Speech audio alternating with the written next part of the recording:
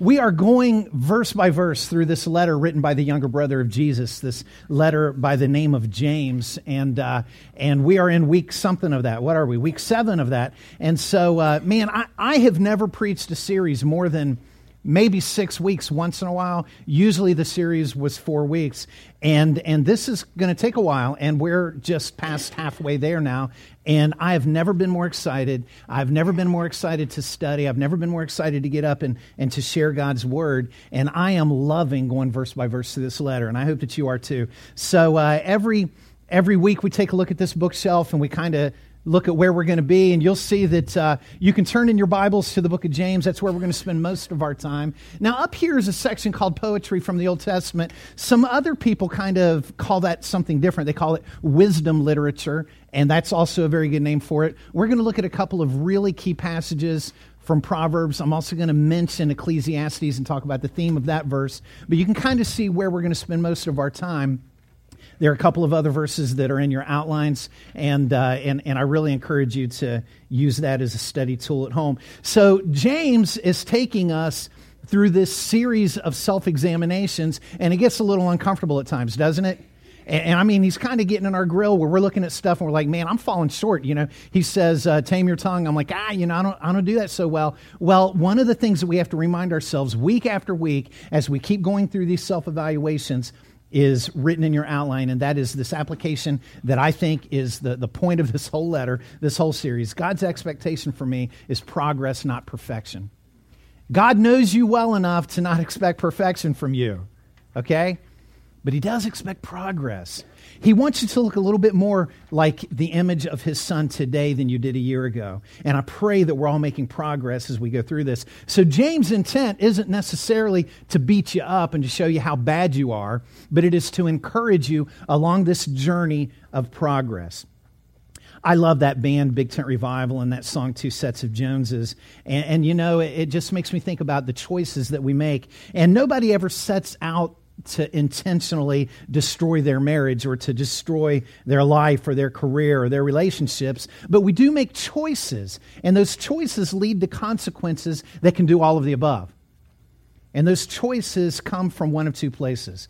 They come from wisdom that is either wisdom from above, it's wisdom that comes from God and from God's Word and those principles, or it's wisdom that comes from the world. It's wisdom that comes from human knowledge and human understanding. And ultimately, I would suggest that it's wisdom that comes from Satan, because he seeks to cause confusion and to deceive us into thinking that we're making wise choices when we're really not. And so the title of the sermon is True Wisdom and False Wisdom, and that's what we're going to call those two types of wisdom. Okay, so you understand the really big contrast of where these wisdoms come from. One of them is really not wisdom. I mean, we could call it something else, but we're calling it wisdom because Satan deceives so many people into thinking that that is wisdom. We make these choices, and these choices lead us to consequences that can either push us and encourage us along a life journey that honors God, and it's marked with joy that isn't determined by our circumstances, or it leads us to a life that is far from God and far from His will, and that life is marked with pain and regret and shame. Earthly wisdom is always changing. Whichever way the wind is blowing, earthly wisdom changes throughout generations and throughout the years. You know, the earth is flat. Okay, that was the wisdom of one day, and that wisdom has changed now. Any race other than yours is inferior. We should heal illness by draining all the blood out of a person. This was all wisdom in its day. The heartbeats of the unborn should be ignored. That's wisdom of the day. Gender is fluid and should not be pushed on a child. We went to, Phil and I went to a pastor's appreciation luncheon out in Orlando, and it was a big thing put on by the Christian radio station. And there was a guy there that shared information with us that in the public schools across the country, you know, there's this whole new thing that, and they're teaching young kids, you know, we're not going to call you a boy or a girl. What do you feel like today? Do you feel more like a boy or more like a girl? And you guys look like a monkey doing a math problem right now because it is confusing. It makes no sense. And they're encouraging kids, you know, you need to experiment to see, you know, what you are. Gender is fluid. It can be different. This is the wisdom of the day. Ethics and and morality are forever changing in the name of tolerance and coexistence. And if those things mean that we should love each other and that we should try to get along with each other and be respectful to each other, then I'm all for it. But if it means that, wisdom is fluid and wisdom changes and what's right for me is not necessarily right for you, then I think the Bible says something very important about that. Because what we're talking about and what James is talking about when he starts contrasting true wisdom from false wisdom, we're talking about absolutes, right? And the wisdom of today says that there's no such thing as absolutes. Worldly wisdom wants to say absolute does not exist. And what's really funny is that in their own arguments, they use an absolute. Hey, is there any such thing as absolute truth? No, there's not. Are you sure? I am absolutely sure that there's no such thing as absolute truth. And so their own argument doesn't make any sense. Worldly wisdom changes. Godly wisdom does not. Wisdom that changes throughout generations and throughout cultures is false wisdom. The only true wisdom is that which never changes, has always been true, and will always be true. The song that we watched on the video was kind of taken from the passage, the conclusion of Jesus' Sermon on the Mount, found in Matthew chapter 7, verses 24 through 27, where he talks about the wise and the foolish builders. And I'm going to paraphrase this, so it's in your notes, but this is a paraphrase. Jesus was basically saying at the conclusion of the sermon, wisdom is building your life on God's word and obedience to God's word.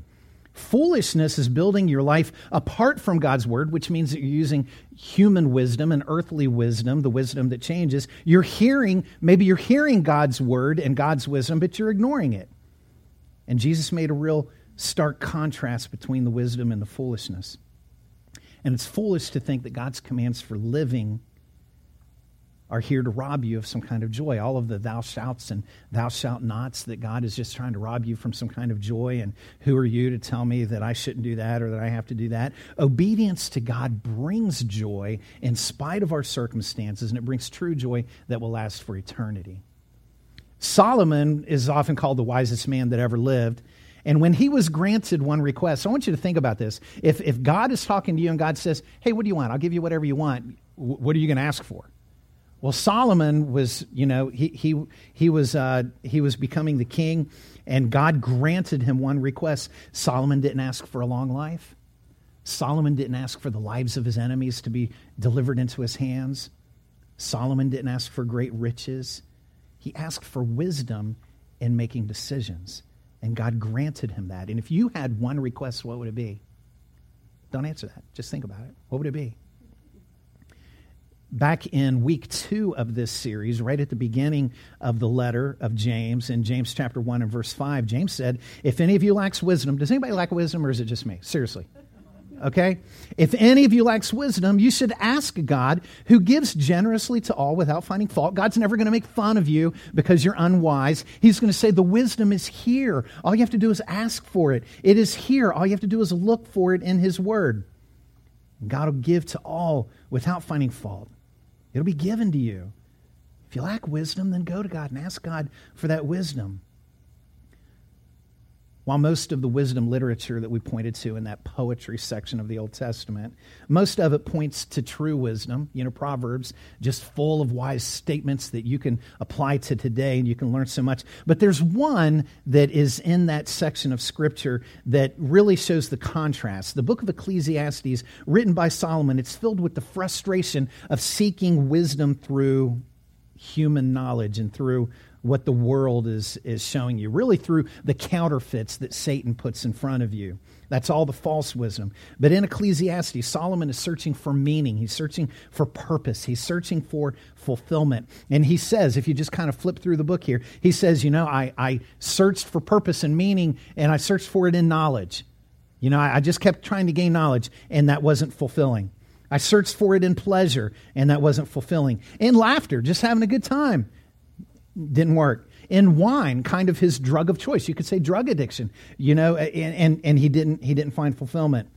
I tried to find fulfillment by building an empire through acquiring power and acquiring wealth, all kinds of stuff, and it wasn't fulfilling. Through just being entertained all the time, whatever I want to do, wherever I want to go, whatever I want to see, it was there for me, and it was still unfulfilling. It was all full of eat, drink, and be merry, or sex, drugs, and rock and roll, and that's the way that he was living his life, searching for fulfillment. And he says nothing worked.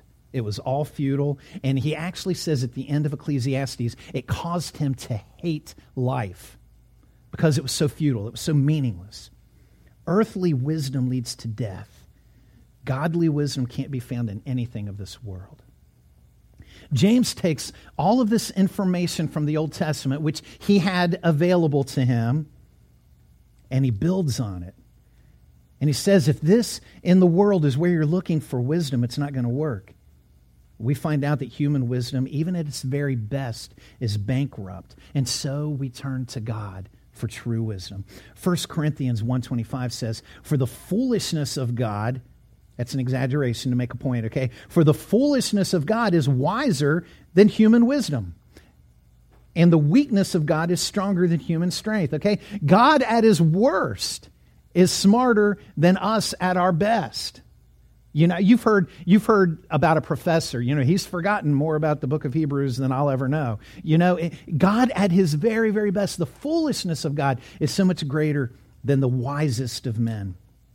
So that's the foundation on which we turn to this passage for today in James chapter 3. We're going through the second half of chapter 3, verses 13 through 18.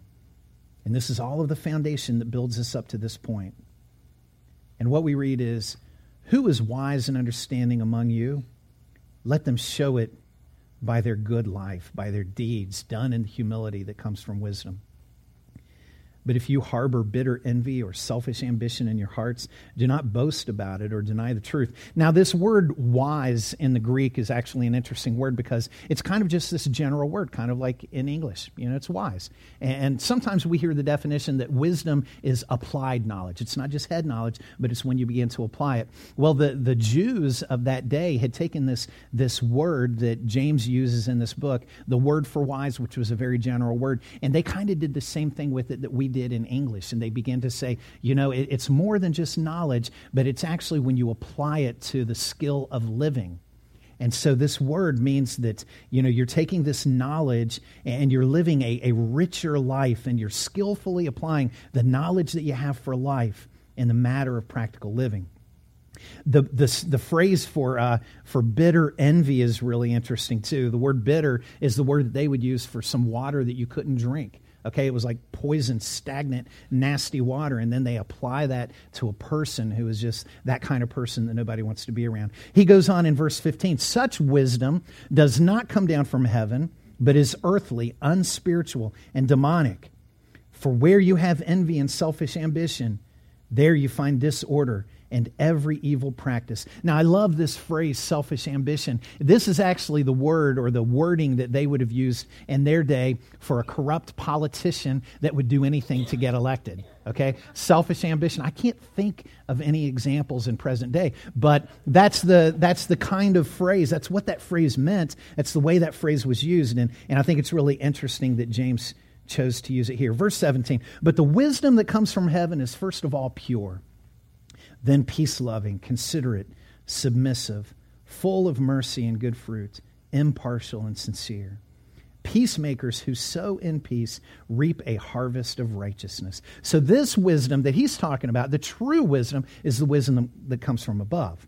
And you will reap this harvest of righteousness because of the things that you're sowing. You will experience good works, not good works that save you, but good works that are a result of the saving relationship that you have with Christ. You will experience good works that are that result, that benefit the people around you. So as we walk through these points today that are in your outline, I want you to keep in mind a couple of things about this contrast between these two wisdoms, true wisdom and false wisdom. The first thing is their source, okay? I want you to think about their source. True wisdom comes from above. It comes from heaven. It comes from God, and it never, ever changes. False wisdom comes from below. It comes from the earth. It comes from the knowledge of fallen man, and I really believe that it comes from Satan. And that wisdom changes throughout generations. It changes from culture to culture. The second thing that I want you to keep in mind about these two wisdoms is their result. True wisdom leads to fruits such as mercy and peace and this harvest of righteousness that we'll talk more about in a minute. False wisdom leads to envy and selfish ambition and every evil practice. So there are different sources, there are different products or different results that come from them, and the world won't even notice these things, okay? The world won't even notice, but he's saying, Christians, beware. Christians, pay attention of these two very different kinds of wisdoms that you have to choose from. Number one in your notes, false wisdom deceives me into thinking that the world revolves around me. False wisdom deceives me into thinking that the world revolves around me. We have to be really careful, as I think as parents too. When I was interviewing for this position, I sent my resume in, and I had a phrase in my resume when I was introducing our family. I was saying, hi, my name's Frank, and I like long walks on the beach and stuff like that. And then, I introduced my wife, and I introduced our son, Nicholas, that's still in Delaware. And then I introduced my daughter, Celine, who's in children's care right now, and she's 8 years old. And I said, and Celine she's probably 7 at the time. Celine is 7 years old, and she still thinks that she's a princess, so please don't tell her any different. And I kind of said that. And one thing is, I wanted to know if you guys had a sense of humor, because it just wouldn't be a good fit if you didn't. But the other thing is, we as parents, we love our kids so much, and we really do treat them like you're a prince, you're a princess. The world revolves around you. And I can be so guilty of that. And Janine will catch me. She's nodding her head. She will catch me doing that, and she'll say, hey, listen, man, you got to back off a little bit, okay? Because she's going to grow up with this sense of entitlement. She's going to grow up thinking that the world revolves around her. And the older that I get, the more that I see that is so true. And we have to be careful. And false wisdom that comes from the world, will tell us that the world revolves around you. Life is all about me. I'm the center of the universe. God's job, if there is a God, is to make me happy and to just be sure that I stay happy. I got to tell you that I would love to be the center of the universe. My heart wants to be the center of the universe. I want to be the center of the universe in my marriage, okay? I want to walk in at the end of the day and have Janine just come up and rub my feet and just say, oh, Frank, have you had a hard day? How's it going? Hey, got your favorite meal? Got steak ready for you? And Celine is playing. She's over at Grace's house, so you don't have to worry about her. I didn't get rid of her completely because I know you like to play with her once in a while, but she's away. And so we've got the night, and I can just rub your feet all night, and we can, is there a game you want to watch? What do you want to do? This is all about you. I would love that kind of life because that's what my heart draws me to. I would love to be the center of the universe at work. I would love to come in here and everything's all about me and it's all about the way that I want things to be and it's all about, everybody just serves me. I would love that because my heart pulls in that direction. I would love to be able to drive down the road and everybody gets out of my way because it's my road and it's all about me, right? Okay, it's all about me. Get out of my way. Where I'm going is more important than where you're going, and I'm more important than you. The world revolves around me, but it's just not true. And James says, if that's the kind of heart that you have, and I have to guard myself against that, that's a heart that is marked by bitterness and jealousy and selfish ambition. And how could it not be? Of course it is. Selfish ambition and bitterness because it's all about you, and you'll end up boasting and lying. Everything's all about you. Says that if I have that kind of heart, I will grow in disorder and every evil practice. I'll end up rejecting God and rejecting His truth, and I'll embrace the exact opposite, which is false wisdom. So here's how you spot false wisdom in your own life. This is kind of like the X-ray, okay? This is kind of like the MRI, and then you go in, you meet with the doctor, and he says, okay, we did these tests, and here's what we've learned. And sometimes it's not news that you want to hear. Sometimes it's uncomfortable to hear. But James says, here's how you can tell if this is the kind of heart that you have. Here's how you can tell if you've been embracing false wisdom. It might be uncomfortable to hear, but it's really important for you to hear so that you can make some corrections in your life, right? And the first thing is that false wisdom is earthly. False wisdom is earthly. That means that it's not interested in eternity. False wisdom has no interest in eternity. Its source is human intellect and human feeling and human desires. It's not interested in eternity. It's only interested in the here and now and the instant gratification that can come from that. False wisdom is also unspiritual. That means that our decisions are based on our own desires. Our decisions aren't based on what's best for someone else or what honors God, but it's our own selfish desires. It heeds nothing of the Holy Spirit's power. It does not submit to God's will for our lives, but it makes its own decisions for its own desires. And thirdly, false wisdom is demonic. It's demonic, and that means that it lies about the nature and the character of God. False wisdom will twist who God is and try to convince you something else. It's based on lies of our flesh, lies about the nature and character of God, about our own importance and how we think we should live. It lies to us and tells us that we're the center of the universe. And we're blinded by these lies, and we actually begin to believe sometimes that what we want is better than what God wants for us, that our ways are better than His ways. And we begin to believe those lies. I know that you're the creator of the universe. I know that you spoke the world into existence, but I think I know more about this situation than you do, so God, you should do it my way. We probably don't say those words, but sometimes our actions say those kinds of things, and that's what we believe. And it doesn't get any more demonic than to believe that the creator of the universe can't handle a situation in your life. Rick Warren wrote this book called The Purpose-Driven Life. Some of you have read that book? Okay. And bestseller, New York Times bestseller list for many, I don't know, for a long time. So this book has been around. The first words of this book, the first words on the first page of the first chapter of this book are this: it's not about you. Pretty cool way to start a book, right? It's not about you. And he goes on in this book to explain that your quest for personal fulfillment can only be found in understanding and in doing what God has put you on this earth to do. If you think about the most popular psalm, even if you don't have a church background, you have heard this probably at a funeral. You have heard the 23rd Psalm read before, right? Everybody has heard the 23rd Psalm. And it's pretty awesome when you go through it, because it starts talking about how much God loves me and God shepherds me, and God gives me this really nice, beautiful, grassy place to sit down and rest, and He stills the waters so everything is comfortable, and He restores my soul, and He leads me into paths of righteousness. And we can read about how great God is to us, and it kind of makes us feel like maybe we're the center of the universe. You know, this is pretty cool, because look at all the stuff that God is doing for me. I must be really awesome, right? God thinks I'm awesome, and I think God's right. And so it's really cool that God is doing all of this stuff to make me happy. That is why He exists, to make me happy, because I'm the center of the universe. And then we read, as the passage continues in Psalm 23 and verse 3, it says, He guides me along the right paths. Why? For His name's sake. Why does God bless me with so many good things? It's for His name's sake. It's not to make me great. Anything that God does for me, any blessing that He is in my life, is so that I can point others to Him. It's amazing.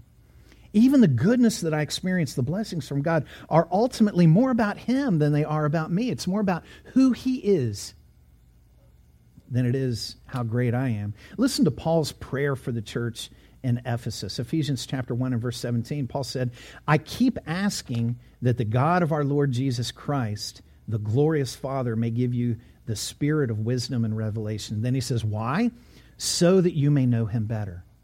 I pray that you'll have wisdom so that you can come to know God better. The more that you come to know God, the more that you realize I'm not the center of the universe, but God is. And His commands for us to worship Him and to adore Him and to be obedient to His word, all of those things cause us to take our eyes off of ourselves and to put our eyes and our hearts and our affections on Him.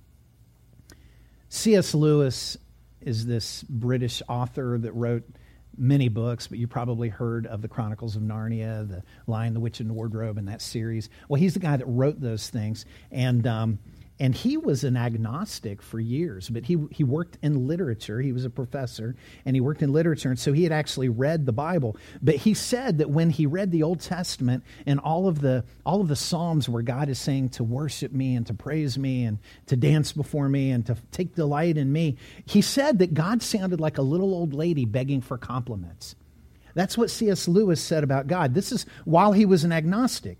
He said, God sounds like a little old lady just begging for compliment. Praise me, love me. Do you like my dress? That's what God sounded like to him. Then he experienced salvation. And he called himself the most reluctant convert in London. It was almost like, I don't want to become a Christian, but he got me, And so he experiences salvation. And he says that his eyes were opened to true wisdom. And then here's a quote from C.S. Lewis. I think we delight to praise what we enjoy because the praise not merely expresses, but completes the enjoyment. It is not out of compliment that lovers keep on telling one another how beautiful they are. The delight is incomplete until it is expressed. God's commands for us to love him and adore him and to worship him is to complete us. That is not wisdom that comes from this world. God deserves and he demands our praise because he is worthy, because he is right, because it completes our enjoyment of him, and because it gets our eyes off of ourselves, which is the greatest thing in the world that can happen to you. To take your eyes off of yourself, to realize that you are not the center of the universe, and that really takes the pressure off, doesn't it? It takes the pressure off. Because the more my life is about me, the more miserable I'm going to be, because I'm going to have expectations that nobody is going to meet. The more I understand that life is not about me, the freer I am to love others and to serve others and to enter into their lives. Proverbs 8:32 through 36 says this, Now then, my children, listen to me. Blessed are those who keep my ways. Listen to my instructions and be wise. Do not disregard it. Blessed are those who listen to me, watching daily at my doors, waiting at my doorway. For those who find me find life and receive favor from the Lord. But those who fail to find me harm themselves, and all who hate me love death. God's wisdom is to navigate us through this life and through this world that he created. Earthly wisdom leads to pain and to death, and I get to choose which I will participate with. Number 2 in your notes, true wisdom reveals that everything God does is ultimately for his glory and our good. We're not the center of the universe. So everything that God does is not to build us up because we're so awesome. True wisdom reveals that everything that God does is ultimately for his glory and it's for our good. True wisdom, as James tells us, is marked by being pure, peace-loving, impartial, and sincere. Here he's talking about our heart motivation. He's talking about having spiritual integrity and moral sincerity. He's talking about love that promotes peace in the lives of others. He also says that true wisdom is considerate and submissive. And this describes someone that is teachable and someone who willingly yields to discipline and to moral standards. And this would be a phrase that you would describe somebody that's in the military, that they willingly enter into the military and they willingly abide by the rules and the orders that are given to them. And that's how he describes our attitude towards God's laws and God's rules in true wisdom. He also says that true wisdom is full of mercy and good fruit. Friends, the day that you became a Christian is the day that you place your trust in the finished work of Jesus Christ on his cross and his resurrection. And as much as God loves you, he loves you way too much to just allow you to remain the way that you are. And so he begins working in you to transform you more and more into the image of Jesus Christ. And this transformation is one that takes place from the inside not out, not from the outside in. And this fruit that we experience in our lives is fruit that points others to God. Ultimately, the good things that we experience are so that we can point others to God. I want you to imagine that, I don't know, let's just imagine that there's somebody in the room that's thinking about getting married. Okay, so Just use your imagination. Maybe there is, maybe there's not. But let's just imagine that there is. And so this person that's thinking about getting married, they want to learn a little bit more about marriage. And so they find this older couple that's been married for a really long time. And they pull the husband aside and they say, hey, tell me about marriage. Tell me how wow, you guys have been married so long. Tell me about it. And he says, well, a long time ago, I made some promises. And I don't believe in divorce. And so what I do is every night when I lay my head on my pillow, I close my eyes and I pray to God that he will take my life. I don't believe in divorce. And so the only way out of this is death. And so I pray that God will just end it now, Lord, end it now. Okay, so just imagine. Does that make you want to say, wow, man, that's what I've always dreamed of. That's what I hope for my marriage. Does it? Or let's say you pull the woman aside, you pull the wife aside and you say, tell me, is marriage everything that I've always hoped for? And she said, yeah, if you've always hoped to live with a messy orangutan, all of your life, can't pick up after himself and leaves food all over the floor. And, oh yes, that's what I've dreamed of since I was a little girl. That's what I've always wanted. That does not sound attractive to us, correct? We should have the kind of marriage that our kids grow up, even though they go, ooh, gross, cut it out, stop that, and you embarrass them. Even though they do that, it causes them to long for that kind of relationship. And we should have the kind of marriage that our kids and others that are watching, that they will hope for someday. And the same is true with our relationship with God, our relationship with Jesus Christ, our relationship with the church family. We should have the kind of relationship that causes others to say, wow, I want that in my life. Tell me more about it. And so the blessings that we have and the good things that we experience ultimately can point others to Jesus Christ. So how do we grow in true wisdom? Okay, we've contrasted them. We've talked about their sources. We've talked about their fruits and their results. How can we make sure that we're growing in wisdom? This is your next step in your outline. And what I'd like to do is I'd like to read a passage of Scripture and then give you the next step after that. So I think that's the way it's in your outline, and I think that's the way it is on the screen. So I'm going to read a passage, and then I'm going to talk about the challenges that I have for you in your next step this week. 2 Timothy 3:16 and 17 says, all Scripture is God-breathed and is useful for teaching, rebuking, correcting, and training in righteousness, so that the servant of God may be thoroughly equipped for every good work. And so my challenge for you in your next step this week, the first part of this, is that I will grow in my understanding of the God of the Bible. I will grow in my understanding of the God of the Bible. Now, that is not the God that you understand. That's not the God that you dream up in your head. Because sometimes, have you ever heard someone say, oh, I just don't think that God would do that? Well, what are you basing that on? I'm basing that on how I feel and what I hear other people say. And well, no, base your knowledge of God on what God has revealed to us. And I pray that you will grow in true wisdom by growing in your understanding of the God of the Bible. What does he reveal about himself and his priorities and the way that he wants you to live in his word? That's where true wisdom comes from. Secondly, Proverbs 11:14 says, for lack of guidance, a nation falls, but victory is won through many advisors. And so I want to challenge you to do this. I will walk with other Christians who are serious about the things of God. I'm going to grow in my understanding of the God of the Bible, and I'm going to walk this journey with other Christians who are serious about the things of God. We've only got so many hours in the day. We've got people that take up so much of that time, and I just pray that you will enter into some kind of community, some kind of Bible study, something that's even more than what we can accomplish here on Sunday mornings, that you will walk the journey of life with other people that are serious about the things of God, that can help sharpen you, that can help encourage you, that can help even to rebuke you when you need that. That's the kind of friend that we need in our lives, and it's people that's on this journey together. Hebrews 13:17 says this, have confidence in your leaders and submit to their authority, because they keep watch over you as those who must give an account. Do this so that their work will be a joy, not a burden, for that would be of no benefit to you.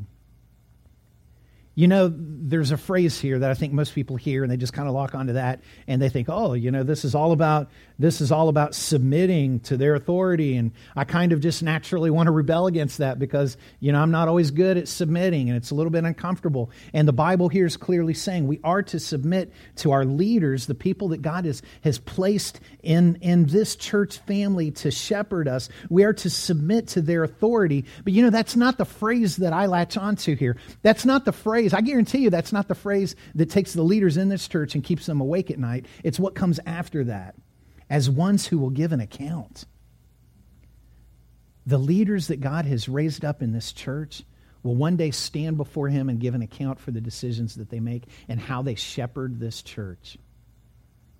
And we are to submit to their authority because they are the ones that are accountable. They are the ones that are responsible. They are the ones that are carrying that weight. And when we love them and we submit to their authority, even though they're not perfect, I should be saying we're not perfect, even though we are not perfect, and we will make mistakes, and there will be some decisions that are made that not everybody agrees with, for the love of Jesus Christ, we are to submit to that authority.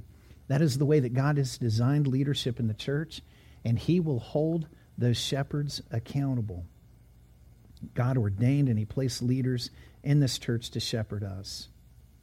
And they love God, and they're devoted to growing in that knowledge of God. And so the third challenge, the third part of your next step is this: I will submit to those who are farther along the path of progress. Remember, we keep saying this. This isn't about perfection, but it's about progress. It's about this journey. It's about growing more and more like Jesus Christ as time goes on. And I just pray that you will submit to people that God has put into leadership because they are a little farther along that path of progress than you are. And friends, sometimes I have the awkward and uncomfortable job of telling you that, you know, sometimes you're not quite as awesome as you think you are. But, and I love you, okay? I mean, you're pretty awesome, but you're not always as awesome as you think you are. And knowing that you wouldn't always be so awesome, God loved you so much that He sent His Son to die for you. Romans 5:8 says, but God demonstrates His own love for us in this: while we were still sinners, my paraphrase is, while you weren't awesome, okay? While we were still sinners, Christ died for us. And as followers of Jesus Christ, salvation has a grip on our minds and on our hearts, and it affects everything about us. All of our thoughts and our behaviors and our decisions. Does that mean that we'll be perfect? Does that mean that we'll make some progress along the way? I sure hope so. And you know, the world sees this transformation that we're talking about as foolishness. Well, don't look to the world for approval, okay? 1 Corinthians 1:18 says, for the message of the cross is foolishness to those who are perishing, but to us who are being saved, it is the power of God. The world sees us and this wisdom that comes from above as foolishness. And they should, because their source of wisdom is very different than our source. They hear us talk about six days of creation. That's foolishness. A worldwide flood. What are you crazy? A virgin birth. Jesus living a perfect, sinless life. Jesus being sacrificed for our sins. Bodily resurrecting from the grave. Jesus being the only way to heaven. You actually thinking that you can change? That God will give you the power to change and transform your life? This is foolishness. But just like Solomon, we need to, we often pursue everything that we can imagine. And then late in life, we realize how very little it means. We realize that we've been chasing earthly wisdom, false wisdom. True wisdom is to love God and to turn away from sin and to be obedient to His word. So here's the test, okay? We're done. Here's the test. Which wisdom do you embrace? We've defined it. We've talked about its sources. We've looked at all these things. Which wisdom do you embrace? And which wisdom characterizes you? Your memory verse this week is James 3:13. Show your good life by deeds done in the humility that comes from wisdom. Let's pray. Our Father, we thank you for the love that you show in our lives, and we thank you for the grace and the mercy that we receive. We thank you for the wisdom that you give. And Lord, the wisdom that you give isn't a bunch of rules and a bunch of regulations because you want to suck the joy out of our lives, but the wisdom that you give us is so that we may experience a joy-filled life that transcends our circumstances, that transcends eternity. We take our eyes off of ourselves. We place our eyes on you, which ultimately causes us to place our eyes on others and their needs. And Lord, that's what we pray for the heart of this church. And if there's anyone here today that doesn't know you as their Lord and Savior, Lord, I pray that they would embrace this wisdom and this truth, that even though they have made so many mistakes as we all have, even though their lives have been full of sin, as all of ours has, that we can embrace the truth of the cross and the sacrifice that happened there and never, ever have to carry that guilt and shame again. And that is the truth that comes from your Son and what he has done for us. That's our prayer in Jesus' name. Amen.